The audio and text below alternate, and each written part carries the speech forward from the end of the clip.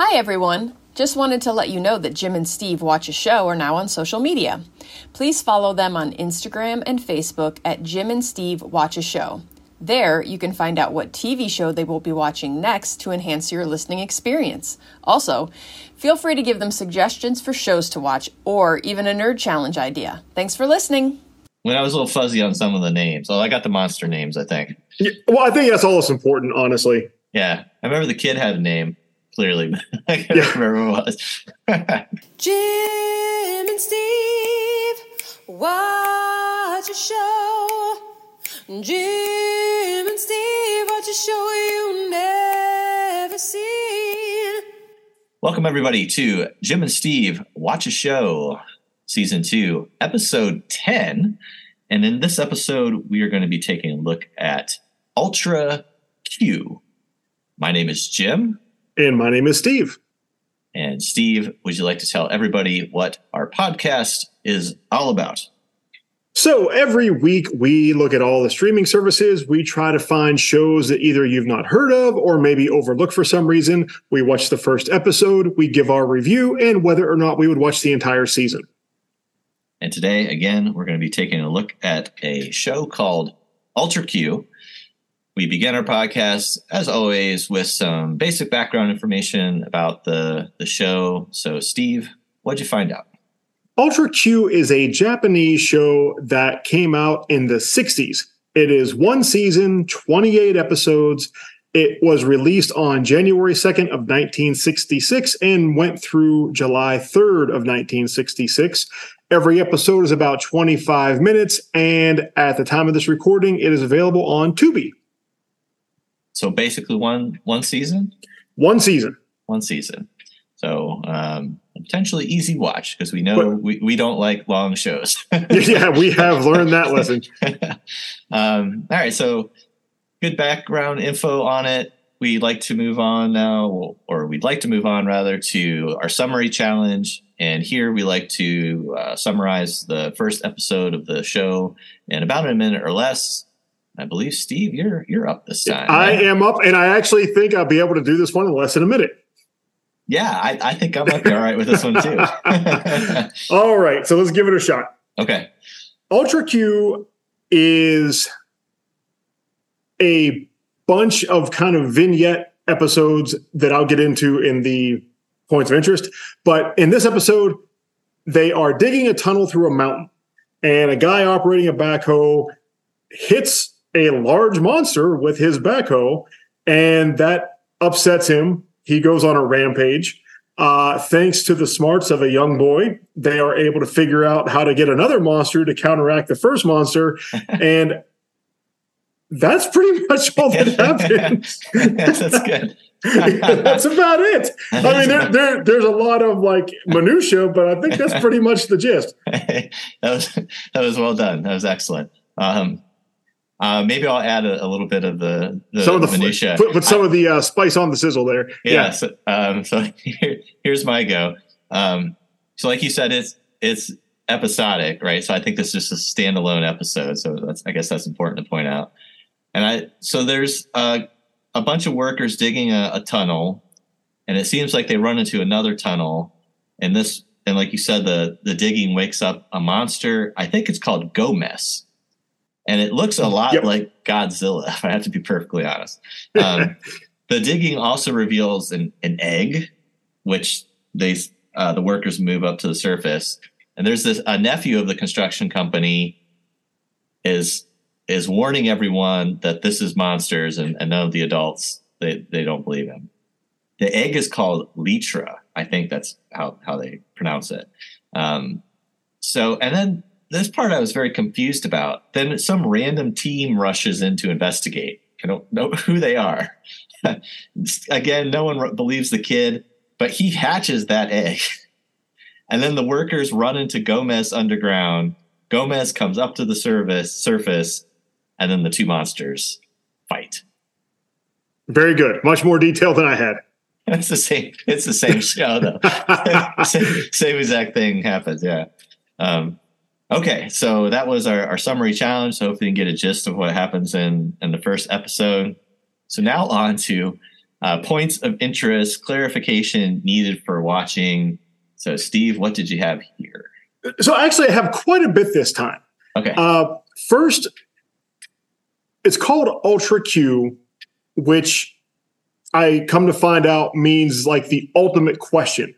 Oh. And across the 28 episodes, the creators of this show kind of had almost like they wanted to do an Outer Limits or Twilight Zone kind of show. Oh, okay. So the original plan was not to have these Godzilla-like monsters in every episode.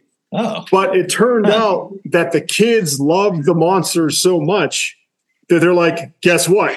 Okay. We're just going to do monsters. So I think that in the early episodes, you might see episodes that don't have any large monsters in them. Oh, and then as you get deeper into the season, I think you're going to see a lot of monsters. A lot of monsters.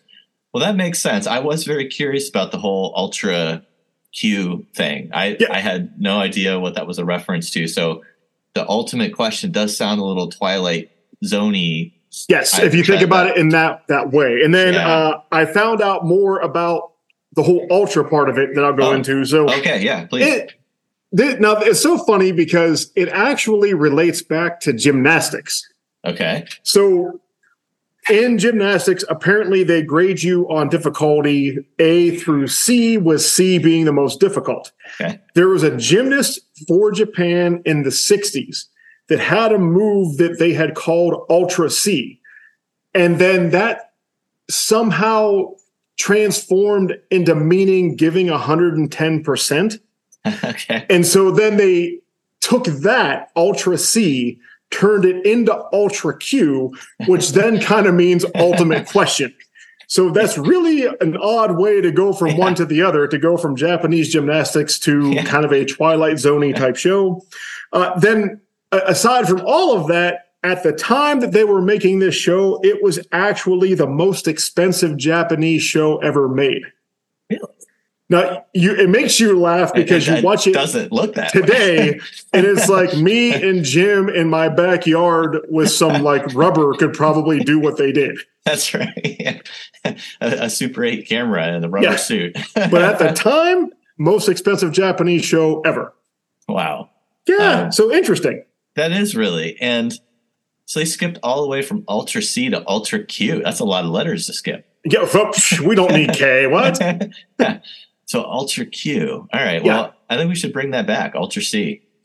Yeah, exactly. 110%. Exactly. So I wonder if you were Japanese and you had never heard of this show, and then somebody told you, "Hey, have you ever seen Ultra Q?"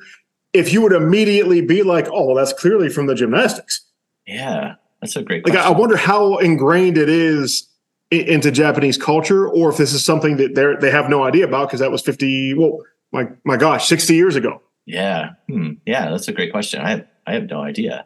I thought maybe there was like a link to the only Ultraman or something, but I don't think that's which is the case. Funny that you say that because Ultraman is a descendant of this show. Oh, really? Oh, okay. Yeah, so it turns out that Ultra Q again transformed into Ultraman. Oh. And if you think about knowing what you know now about Ultra C, that's where Ultraman kind of comes from too. He's 110%. 110%. And I'm guessing he does some gymnastics. So I would expect nothing. Yeah, expect nothing less from Ultraman. Wow, that's amazing. Yeah, so it's kind of funny to do this deep dive on the history and you just realize where all this stuff comes from. Yeah, that's awesome. Great job. My points of clarification will pale in comparison. I thought that, I guess so this is kind of weird. So I kind of thought this was a monster movie kind of show, and you're saying it was more like tended to be a Twilight Zone kind of show. I guess familiarity with either of those genres then would put you kind of in the know for this particular show. Yep. I just thought, like, if you're familiar with the Godzilla like movies and you just wanted a bite-sized chunk of that, well, here you go. That's kind of what this is. Well, and I think that's fair because, again, it sounded like they had one idea and then they realized their bread and butter was big monsters. And so I'm betting the majority of these 28 episodes are monsters. Yeah. It sounds like that's the way that it goes. So I guess that kind of still holds up. And if you're a fan of that genre, just kind of know the special effects that you're getting into. Don't expect anything crazy here. And I guess the only other point I had was they do reach out to what seems to be like this team of people as soon as this happens who go in and investigate. And I was like, obviously fictitious, but was there just a branch of like monster investigators that were hanging out? They were actually a newspaper. Is that what it was? They were a local newspaper, and that girl wanted to get the scoop. And so her and her cameraman, and I think the helicopter pilot go there. Yeah. And they say that many of these characters are recurring throughout the 28 episodes. Oh, that's the through line. Okay. Yeah. Gotcha. Well, that makes more sense now, because I was like, I must have missed the reporter part, but I just thought they were people on call when this kind of stuff, almost like Ghostbusters or something, but for monsters. Like, we're ready. Get in the helicopter. Yeah, and I just thought that was kind of interesting and unique. And I was like, is there an agency in Japan we ought to know about this is based on? Probably not. So the news makes much more sense. All right, so that's some points of interest, some clarification you would need to enjoy this show. What about things that you liked about it? What stood out to you? There's something. It almost took me back to my childhood in a way, because on the weekends they would often show some of these Japanese monster movies, and to hear kind of that classical monster movie music. Yeah. And just like you say, it's just a dude in a suit stepping on cardboard stuff. It's simple, but also you're like, I remember loving these kinds of things so much. And it kind of took me back to that. Yeah. I had something similar where this definitely reminds me of the monster movies I watched as a kid.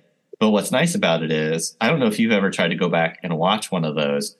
It does kind of, you really have to be a fan. It kind of drags on, right? Yes. Like you're waiting an hour for the 10 minutes of action. Yes. And in this case, you're only waiting 28 minutes for the 2 minutes of action. That's right. Punch in the face. You get it pretty immediately. Yeah. So, and in that way, if you need to scratch that itch of watching something that's like a Godzilla movie, here you go. It's self-contained. You see a couple monsters. Monster of the week. Yeah, exactly. And I thought what was kind of nice about this one is the scale's a little smaller. Like, Gomez is not Godzilla size. He's maybe 30 feet tall. Maybe. Yeah. He's kind of like the 2-story Target of monsters. Yeah. maybe a little bit taller than that. Yeah. He's and so there's a certain charm to that, I thought. And the other thing, like you said, it's got like a cool like the credit sequence was kind of cool. It had almost like 60s surf music over it, and I thought that was kind of neat. So those are some positives and strengths of the show, especially if you're a monster movie fan. Again, this could scratch the itch very easily. As far as weaknesses and drawbacks were concerned, what didn't you like about it? So I'm kind of putting this in between, because you either think it's funny or you don't think it's funny. Yeah. Like the dude that hit the monster with his backhoe goes running out of the tunnel and he's screaming about him seeing a monster. And the supervisor's like, that guy's an alcoholic. Let's ignore him. I'm sure he just saw a light. It's like, right. I remember how many people do you know, regardless of whether they're drunk, would have mistaken a light for a large monster in a tunnel? Yeah. There's something weird there. Maybe it was lost in translation. So funny, right? And then this little kid, for some reason, is an expert on anything that you need to be an expert on, and they dismiss him every step of the way. Like, they're fighting the monster, like, you don't know what you're talking about. He was deciphering like ancient scrolls? To figure out what to do, and I think he was even taking the I don't know what you would call him. I guess the ancient priest at the shrine by off guard, because he's like teaching them some things about it. It was really interesting. Yeah, it was really crazy. So you kind of hit all those tropes, I guess. Yeah. Where you don't believe the first person that saw whatever it is, then you dismiss the kid that obviously knows what the heck he's talking about. Yes. And you kind of have the superintendent who, I guess I call him quote bad guy. Yeah. He doesn't like anybody. It's all about, we got to get this tunnel done. Yeah.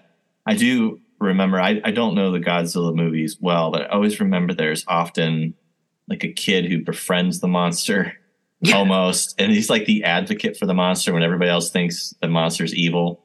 Yep. So he's the voice of reason. There's also a little bit of Wesley Crusher syndrome going on here where Wesley, Next Generation was always, at least in the first season, way smarter than the adults, always fix the problems. I think this kid's got that kind of thing going on. I totally agree. And so I guess I put that between positives and weaknesses because if you're cool with all that, it's a strength. If it grates on you, it's definitely a drawback because I'm sure every episode is going to have something similar like that. Yeah, that's exactly what I wrote would be along those lines. This could get very old very quickly, especially whenever you know that it was going to be kind of a Twilight Zone-ish show, and then they realize that the money is in monsters. Yeah, like so it was every week. Well, this time we were trying to make a man-made lake, and we found this giant turtle. And then next week we're trying to build a Walmart, and we uncover this ancient giant mummy. Like how many ways? How many ways can we find these monsters? Well, that might be worth watching alone. How creative can these people get? My guess is not very. So yeah, this is like I said, this is like a one-off. You watch one or two of these, maybe. But I gotta say, over this many episodes, they have to be getting really creative with what some monsters look like. Yeah, I'm sure some of them are just way ridiculous. Even in the first episode, like Lytra is a bird-like creature, and it was a little, rough. It's a little rough around the edges, right? Which leads me to one of the weaknesses. Like I like special effects that aren't great. Sure. They can be that camp value. And there's one scene where they did some close-ups of the monsters fighting, and I swear it was just two sock puppets. It was the bird, especially because the little boy's talking to the bird, and it's just like it just looks like a dude with his hand in a sock, but has a beak on it. Yeah. And maybe that looked good on a 13-inch black and white TV in the 60s, but man, they can Vaseline that lens up a little bit. Yeah. Does not hold up today. No. All right. So would we watch the entire season for this one? What did you have? Okay. I don't know if I would seek it out. Yeah. But if I were flipping through the channels and it was on, okay, I can see me stopping and being like, let's see what monster it is this week. Yeah, that's fair.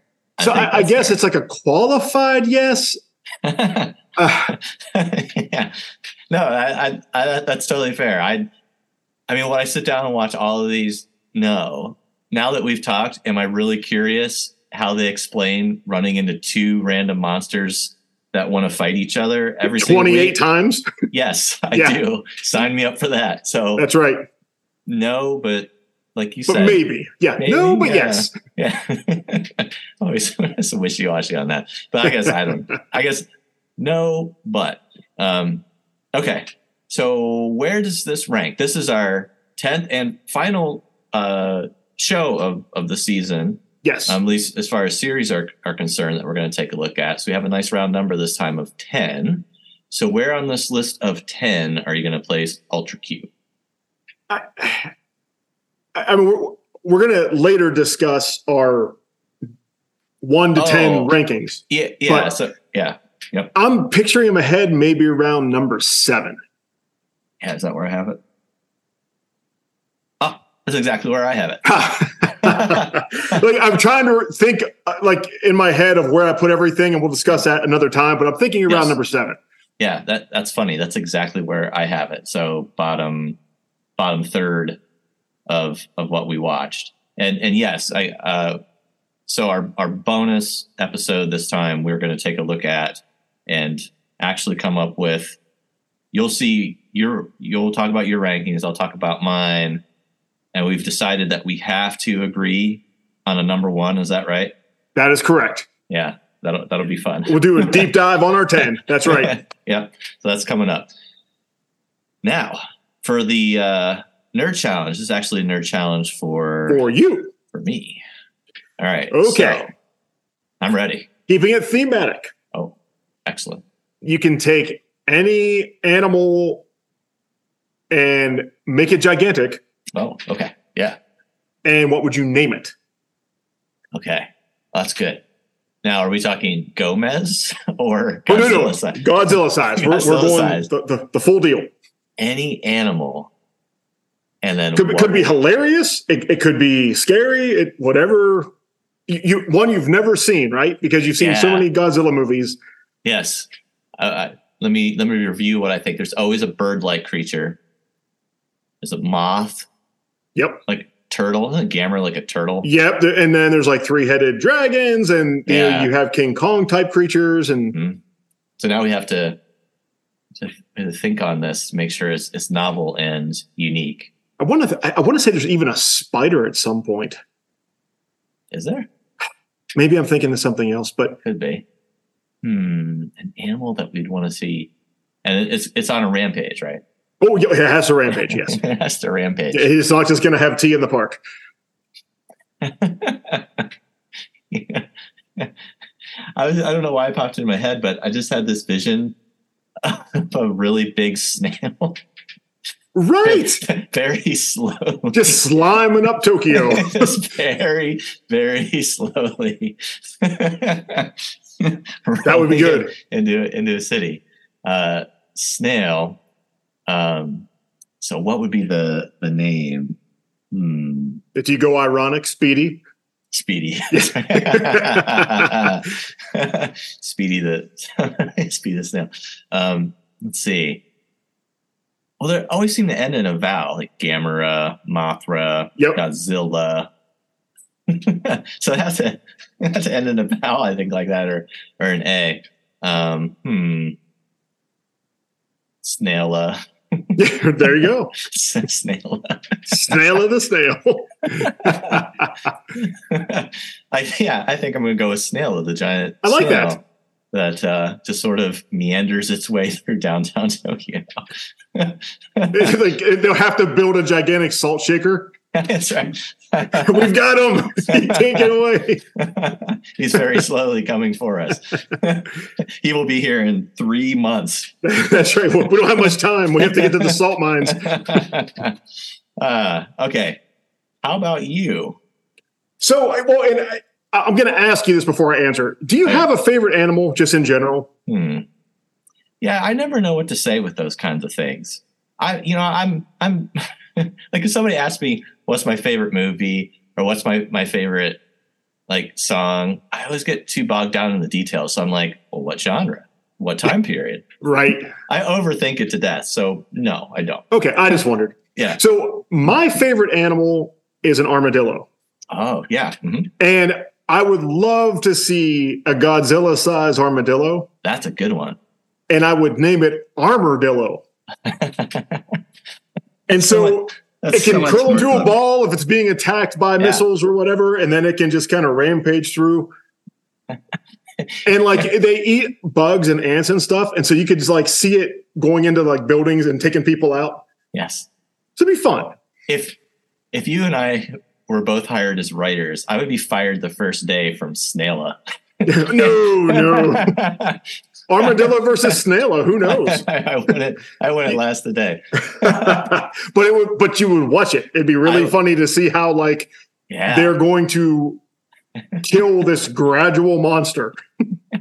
Yeah, there'd be a different strategy. So an armadillo, so it curls up into a ball. What as a defense? Is it an animal that attacks other animals? Well, it does have claws, though. Okay. The reason why I've always liked armadillos is they just want to be left alone.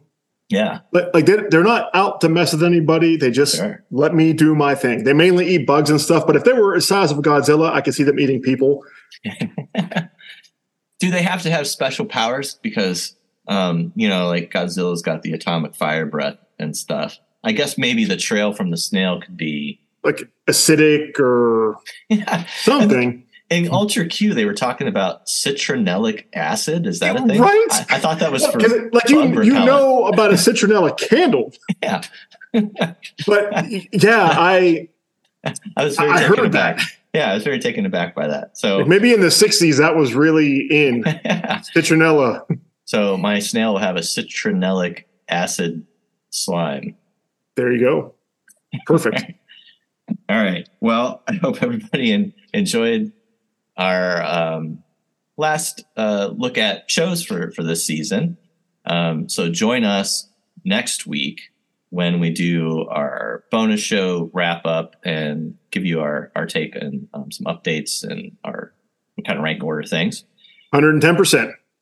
We're going to go Ultra C with it. We're going to go Ultra C. So my name is Jim. I am Steve. Thank you so much. Jim and Steve watch a show. Jim and Steve watch a show you never see.